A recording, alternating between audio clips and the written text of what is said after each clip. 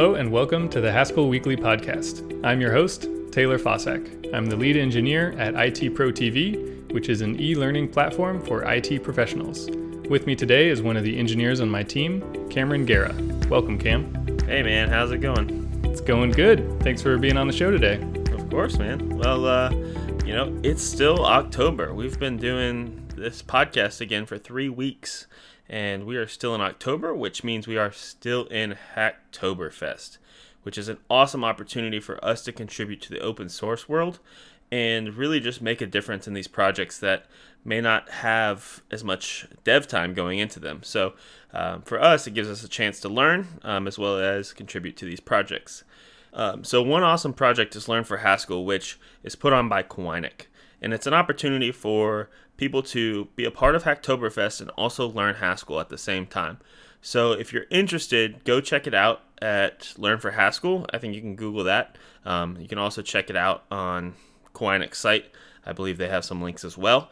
But it's a good opportunity for us to, contribute, learn Haskell, and get a free t-shirt. So, we all love free t-shirts around here. Sure do. I'm wearing a free t-shirt right now, and it feels great. Yeah, I guess I am. I'm wearing a work t-shirt, which is free to me. So that's always nice. Yeah. Awesome. Well, Taylor, what are we talking about today? Today we are talking about a blog post by Chris Penner called Silly Job Interview Questions in Haskell. If you haven't heard of him before, Chris Penner is the author of a book called Optics by Example, where he does a deep dive on optics and lenses in Haskell, how to use them, how to get familiar with them. So, he kind of talks about, the interview questions that are part of the interview process. And in the interview process, if you're looking for any kind of job, in a tech job in particular, you're going to generally have kind of a general interview, kind of understanding who you are. You'll have a culture fit interview with kind of the team you're going to be a part of. And then you'll also have a technical interview where you can kind of get asked and challenged in various ways in the various programming language you may be in contact with in that job role. And so for a lot of Haskell jobs, you're going to come across some of these Haskell problems and be able to solve them quickly if you've kind of reviewed this blog post. And, I think he does a great job here of, kind of giving us the general idea behind why he made the decisions he made, and as well as like a good variety of the questions that you could be asked. And kind of just to jump in, the first one was the palindrome, which in Haskell, can't get any easier than that, right, Taylor? You sure can't. This is so easy because all the functions you need are in the prelude, and you don't have to string too many of them together to get an answer. But I was going to ask you, Cam, what's your favorite palindrome? Probably race car, which is kind of the only one I can think of at the moment. But it's also in the blog post, so it's a little bit of a cop out. But I would say race car is a good one for me. What about you? I like Taco Cat. It's also short to the point. I know there are some extremely long palindromes, but that's besides the point. So Chris shows a solution for the palindrome question here, which I guess if you're not familiar with a palindrome, it's something that has the same order of letters forwards and backwards. So like race car as an example, RACE, CAR, that goes the same forwards and backwards. So the way that he solves this problem is by comparing the original string with the reversed version of the string. And if they're equal, then it's the same forwards and backwards. Super easy. Yep. I think that was a great solution, very straight to the point. And it's not bad when you can get one line of code to solve, quote unquote, the technical interview. Yeah, especially if you're answering this on like a whiteboard, if your handwriting's real bad, this one's an easy one to knock out. Yeah, and I think it does, provide for a good ability to explain it too, right? That's kind of the point of these technical interviews that you'll be coming across, and for those who have come across it, you already know. It's just about kind of getting your verbal processing out and allowing, the team that you're going to be joining to kind of hear and understand and see how you solve a problem. So he kind of talks and starts with, the easy one of the palindrome, and then he kind of takes another step forward, right? What's the next one that he talks about? The next question is FizzBuzz, and I'm sure a lot of people are already nodding along because they're familiar with this one. But if you haven't heard of it before, the question is, or the problem is, to print out the first 100 numbers, so 1 through 100, But if the number is divisible by 3, you print out the string fizz. And if it's divisible by 5, you print out buzz. And if it's divisible by both, you print out fizz buzz. So pretty simple problem, but a surprising number of candidates can't answer this one. So it's good to see a Haskell solution here. Yeah, it definitely, like, when you hear the explanation, it kind of can make you squirm a little bit. But if you really listen to the problem and what it's asking, it's not too bad. And you just got to, I think with every big problem you got to solve, or any problem you have to solve, you just got to take one step at a time. Figure out, all right, what do I need to do first? And then you can build on that. And I think Haskell kind of allows you to do that pretty well. And for his solution, he actually takes some time to use guards, which, if you aren't familiar with guards, they're kind of a inline pattern matching per se, and that allow you to do some comparison check, and if it equals true, then you go proceed to that line of code.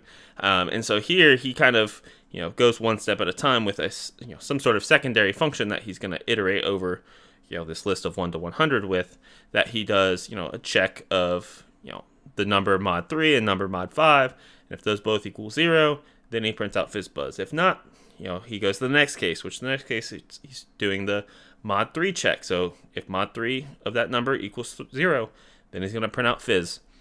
Same with 5, when he's going to print out buzz. So he's got these cases that if they evaluate to true, that's what is returned. If not, if none of those cases return true, he's just going to print out that number. And so it's pretty straightforward. One interesting thing, though, Taylor, is that he decided to use for underscore from data.foldable, where for me, I would have probably used just map out of Prelude. That doesn't, it's pretty much the same as for underscore, but with reverse arguments, right? Yeah, in fact, for is defined as flip map. So the fact that he reached for 4 here suggests to me that he's trying to reach out to an audience that may not be familiar with Haskell to write code that looks a little more imperative, even though really behind the scenes it's still that functional goodness that we all know and love. And a quick note on what you were talking about with the guards. One of the things that's really great about them is they match top to bottom. So like you were saying, you can process these and you add the cases as you go by, and you can think, okay, I'll start with mod 3 and then mod 5. Oh, wait, I forgot about mod 3 and 5, so I'll go put that one at the top. So it's just like an if-else chain in a regular imperative programming language. Yep. And I think a lot of these functions, as we continue to talk about them, would be good for people to kind of go and reason about yourself and try to solve it, maybe even before reading this blog post too. Just kind of see if you can solve it. Obviously, we're talking about it here, so you have a general idea of maybe what to do. But it could be good to kind of just put that into practice, and just kind of create that quick little solution that you can kind of just have in your back pocket. So he then moves on, obviously, to something else even more complicated. And it's called sum up to n numbers, which when I first passed over it, I was like, okay, I get that. I wasn't sure how he reasoned about, obviously I have to read the full question. That's part of solving these problems. You have to read the full question. And after my second pass, I realized, it's always just a combination of 3 letters, or letters. Numbers. I mean numbers. Right. And that was like, okay, cool. I'm going to be taking a list of numbers and trying to find combinations of 3 numbers that equal some total, some specific total. And so, if I'm going to kind of attack this problem before we move on to the solution, like I'm going to think, okay, I've got a list of numbers and I need to find all the combinations of, all combinations of these numbers that include 3, right? So I need to chunk them into groups of 3 and every combination of that. And so that's kind of what I would attack first, which I think he actually ended up tackling as well. And then I would have come back and, tried to iterate over that new list of lists and find the sum of each list and see if it equals the total, which actually ends up being what he does. So it sounds like I'm just copying out here and, using his solution. But when I first read the problem, I didn't look at the solution, and that's kind of my process that I would have proceeded with. But obviously he has the solution right there, so I just kept reading, and there it was. Yeah, that's a good solution to this problem because you're breaking it down into components. And I think that starting with the more complicated component, namely coming up with the combinations of the elements of the input list, is a good way to go, because the second part of figuring out if a list sums to some particular number and then including it or excluding it based on that is pretty easy. So, once you've got that nice head of steam built up from doing this hard combination stuff, then you finish it off with a nice and easy dessert of just figuring out if these add up to the right thing. Yeah, and an interesting thing in Haskell is there is something called permutations, a function called permutations that will take a list and give you all of its permutations, but that's not quite the combinations. And if you look in Hackage or in Hugel for combinations, you're probably not going to find one in a standard library. You may find one in some specialized package, but there's not going to generally be an easy combinations function you could reach for. And so he takes the time here and kind of explains and how he would have created a combinations function. Obviously recursion is a big thing. Functions calling themselves until they find the solution and then returning that solution. It was nice to see all these, this solution. He has very good comments and stuff like that. But could you kind of explain a little bit more on what's happening in this combinations function? Sure. So this whole problem is quite a bit more complicated than the FizzBuzz one. And the combinations part of it, like I mentioned earlier, is definitely the more complicated sub-problem. But when you break it down into the 3 kind of base cases you have to cover, it turns out to be surprisingly simple. So the combinations function, as he's given it, gives you, or it takes a number as of how many things to include per group.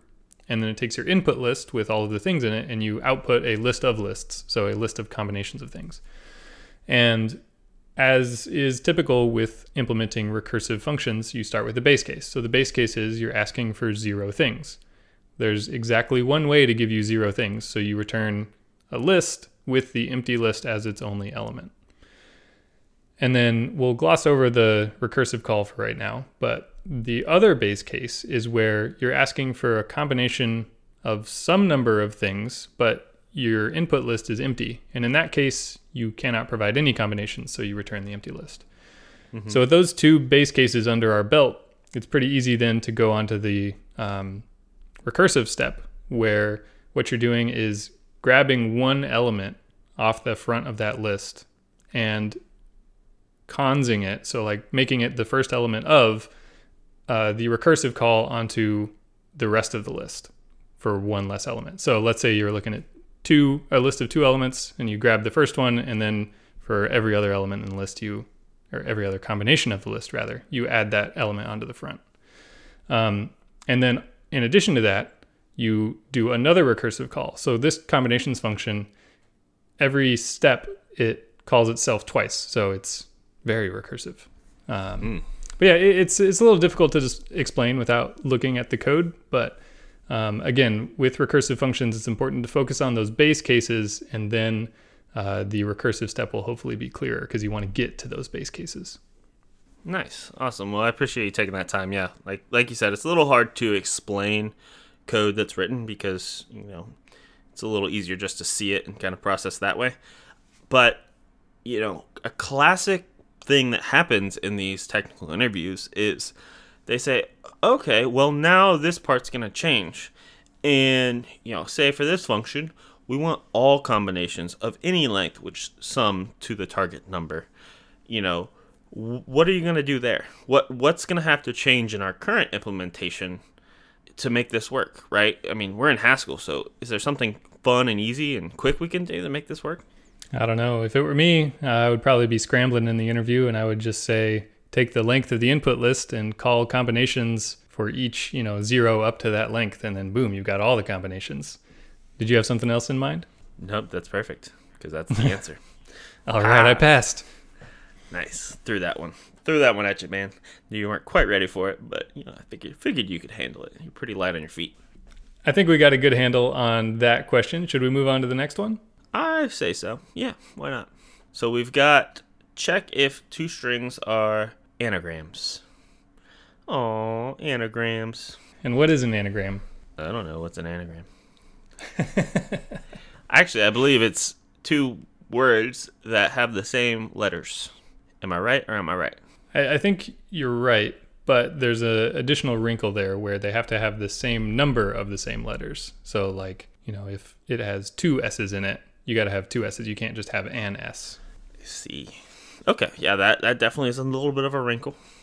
But yet again, Haskell comes to the rescue, in my opinion. I think it's quite a pleasant solution there that he created that actually ended up only being 2 lines of code, a type signature and a function definition. Yeah, it's very short, and it's similar to the palindrome question, the first one, because everything we need, well, we could solve this using just the prelude, but he actually reaches for this nice higher order function that's available from the data.function module, and the function is called on, and it lets you take a binary function, in this case equals, and apply it by first applying another function to both arguments and then applying that operator. So in this case, we're calling equals, but before we do that, we want to call sort on both of our arguments. And why is it that we want to call sort, Cam? Well, because obviously we want to get those letters to be in the same order and then do a comparison of those lists, right? And if those lists are equal, we return true. If not, we bail out. And the awesome thing about Haskell too is that because it's lazy, as soon as it finds a case where it's no longer equal, these two lists are no longer equal, it bails out. So that saves you a little bit on the performance issue. And this isn't necessarily the most performant code anyone's ever written, but it definitely will solve the problem in a pinch. Because obviously sorting a list isn't the most effective way to, well, it's in a very effective way to do comparisons of something that can be considered a list, but it also has a big O notation of n log n, which is a little longer than some people want to deal with. This is something people often point to as a upside of laziness by default, where you can have a sort function that lazily produces its output and some other function that lazily consumes its input, and the sort function is only going to do as much work as is required to give enough stuff to that other function to use. So in this case, equals is the function that's consuming the output of sort. So if on the very first letter equals says, oh, these aren't the same, then we're not an anagram, so I'm just going to stop there. Sort isn't going to bother sorting the entire rest of the list. It might, depending on the shape of the input list and everything, but in general, it probably won't. So that's super nice. You don't have to do any fancy like early return type stuff or anything like that. It just does it. So nice. Well, yeah, cool. The solution that he kind of links to that was the inspiration for this question, is some Java solution that was a lot of lines of code. He mentions here he doesn't know which one's faster. He imagines the Java one's probably faster because of some of the considerations they did, but he didn't benchmark them, so he doesn't really know. Could be curious to see if lazy Haskell evaluation, allows for the same benchmarks that he that would come from this Java solution that is mentioned. Well, cool. Yeah, I think that kind of wraps up anagram problem pretty cleanly, and allows us to know how to do some quick comparisons. Obviously the reverse, the palindrome is another kind of string comparison, and then these anagram ones is string comparison. So these things in Haskell aren't too difficult to deal with because of the built-in functionality, the laziness, the just general ease of composition even allows us not to have too much boilerplate and too much code. But yeah, so I think that's cool. And then they have one more that we're going to quickly talk on. Nope, we have 2 more that we will quickly talk on. Apologize. And we're going to touch quickly on them, so just not too long, because I would love for us to kind of get a little more chit-chat about our experience and maybe some other things you can do to practice Haskell and be able to be prepared for an interview like this. But there's a min-max problem, and then he also talks about a word frequency problem. So, Taylor, would you give us a quick synopsis of one or both of these? I'd be happy to. So the min and max problem is, given a list of things that can be compared, return me a tuple with the greatest element in them and the least element in them, or the minimum and the maximum. The immediate solution that comes to mind is the one he goes for first here, which is make a tuple, call minimum on one of them and minimum on the input list and maximum on the input list. And that works great. It has some downsides. In particular, it will walk over the list twice, once to look for the min and once to look for the max. And if your input list is empty, it's going to explode. So he spends some time fixing up some of those issues, which I think is great. And it's worth pointing out that he's able to use fold map here in some of the interim solutions, because there's actually monoids for expressing the minimum or maximum element. And so if you wrap everything up in those, you can fold map everything together. If you want to learn more about monoids, go listen to our previous podcast where we get drunk on monoids. Mm-hmm. And then the other final problem is about word frequency. And this one, like the sum up to n problem, is a little more complicated. There's more moving pieces involved. But fortunately, again, Haskell kind of saves us here. It's not in the prelude and it's not in the base library, but it is in a boot library called containers. And in there, there's a data structure for maps. And that's what he reaches for here, to take an input list and then build a map where the key is a word in there and the value is how often it shows up. And this is something that we do so often in, interview code, in real code. I'm kind of surprised there's not a function in containers already to do this, not specifically for strings, but just for anything, to count up the frequencies. So maybe I'll open a PR and get some credit toward Hacktoberfest for doing that. That could be cool. Yeah. And then really the only other thing to point out about this word frequency thing, since we're blazing through it right now, is that last week we talked about how maps, when they union together, they are left biased. So it will just drop the value from the right one. And that's why here he has to use this union with function to say, no, don't just drop one of those values. In fact, combine them together and use addition to combine them together. So we're counting how often this shows up. Yeah, and I looked at this code and I was like, I feel like I've written this for, at some point, whether it be in our actual code or, when I personally been practicing, my Haskell knowledge, which, I think actually is a great segue into our next kind of topic, which is, some other tools to practice with. For us and me personally, I've used, Code Wars and Exercism and Advent of Code to kind of, solve various problems in Haskell. The cool thing about these platforms is that you can, choose a language maybe you're more familiar with. There's a lot of languages in these, and even in Advent of Code, you can pick whatever language you want. You could do it in an Excel spreadsheet if you could figure out the logic for that. And, I think that's really nice to have, because then, you can reason in it in a way you already understand, and then you can, go to the language you're learning and apply the knowledge there and see how they compare. And, all the questions, there's wide range. Code Wars is what we're using more recently, where, there's, 1 to 8 Caillou, with 1 being the most difficult and 8 being, relatively simple. But it allows you to kind of get your feet wet and reason about problems kind of quickly. And then once you've kind of created a solution, even if it may not be perfect, you can submit it and see other people's solutions, and you can kind of see like, oh, okay, yeah, that makes sense. I see where they, did this a little bit better, and then you can, edit it, or you can comment on other people's. You can upvote theirs. Say, oh yeah, that was really clever, and people can give you feedback on yours as well. So I think for us, that's been a really good one.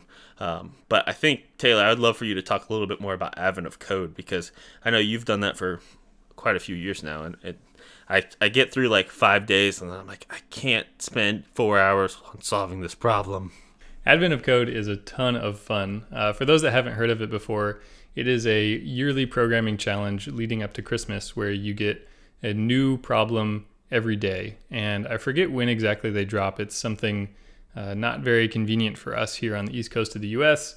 It's like midnight UTC or something. So I'm not waking up at 4 a.m. to go do a programming puzzle, because they have a leaderboard where you can compete against everyone else in the world to see who does it the quickest. I'm not really in it for the competition side of it, but it's a good interesting mix of problems that build on each other. So often, even if it's not actually like you use part of the solution for the next solution, they are thematically related or they use similar concepts for solutions. But there's a very big community around it. And for all of the problems, the solution that you submit is some simple text value. So you can solve it with anything that you want. Like you mentioned, Cam, you could do an Excel spreadsheet or with pencil and paper.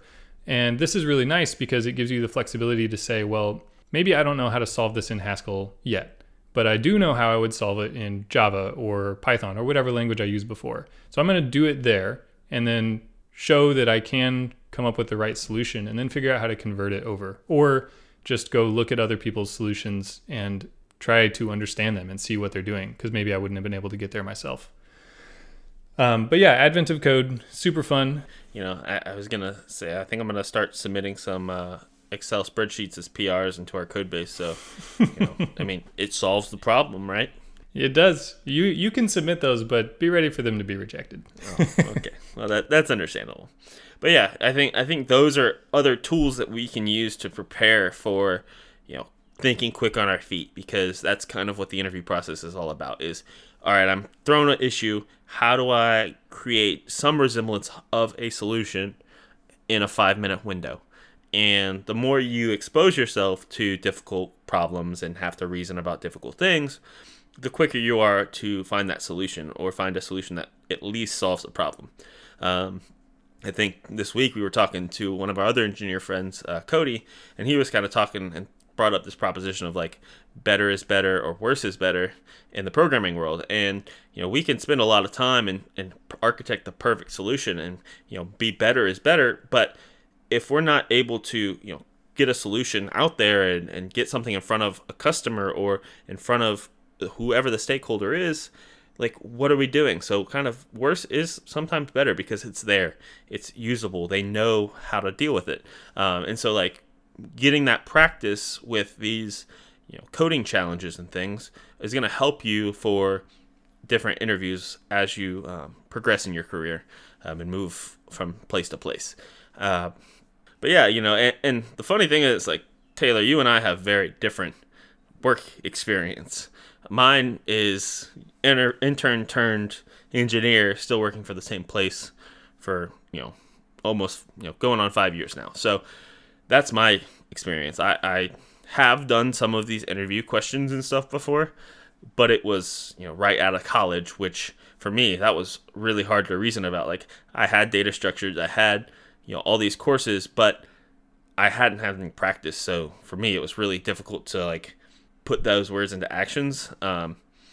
But luckily, I had opportunities here at IT Pro, and I had actually a couple other opportunities, and they really valued just the ability to verbalize what you're trying to do. And so I would maybe even suggest, as you do various challenges, maybe verbalize and say, I'm doing this solution because, even if it's just you in your room, I still think that's valuable for you moving forward. Yeah, I think that's a good way to get comfortable in that type of scenario, because clearly an interview coding challenge isn't exactly the same as your day job. Normally, you're not in front of a whiteboard or explaining your problem solution as you're working through it. But one interesting way to work on these that I think has become more realistic recently is to stream your solution, or maybe not stream it, but pretend like you are, where, okay, if I was sitting here and I had my window open and there was a camera on me and I was streaming on YouTube, how would I explain to the people watching what it is that I'm doing and why I'm doing it? Because as someone who has conducted a fair amount of technical interviews, that's ultimately what I'm more interested in, rather than can they solve this problem. So if I ask someone, can you solve the FizzBuzz problem? And they say yes, and they quickly write it out on the board, that's good, but I would prefer to hear, how they're working through it, how they're thinking, how they like to approach problems. Mm-hmm. Yeah, and I think to point back to the article, I think he does a good job explaining of why he did what he did. And so kind of as you read through the blog post, you'll have the ability to kind of see how he reasoned about the problem. And obviously you hear how we would reason and verbalize it, through the podcast. But yeah, overall, I think this was a great blog post, and I really, think we had a great time today on the podcast. Yeah, I sure did. I hope y'all had a good time listening, and I think that will do it for us today.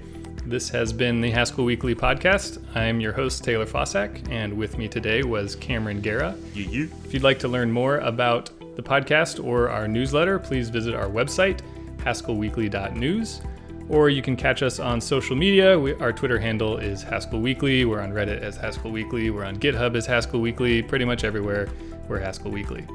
Also, if you could take a minute to go rate and review us on Apple Podcasts, we currently have a 5-star rating with 16 ratings, so that's 80 stars that people have given us. And if you want to give us some more, that's great. If you think we suck, let us know and we'll try to get better.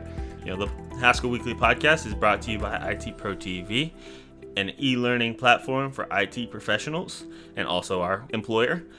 But we would love to extend an offer if you're interested in IT content to you with a promo code of Haskell Weekly 30. That is Haskell Weekly 30, all one word. And if you want to check it out, obviously we have a free membership as well. So come over to IT Pro TV, to itpro.tv. Easy to find, easy to see. Come check out our great content and keep hanging out. We really love doing this, and we really are thankful that IT Pro lets us do this. So it's been a good day, man. It sure has. I'll see y'all next week. Peace. Bye.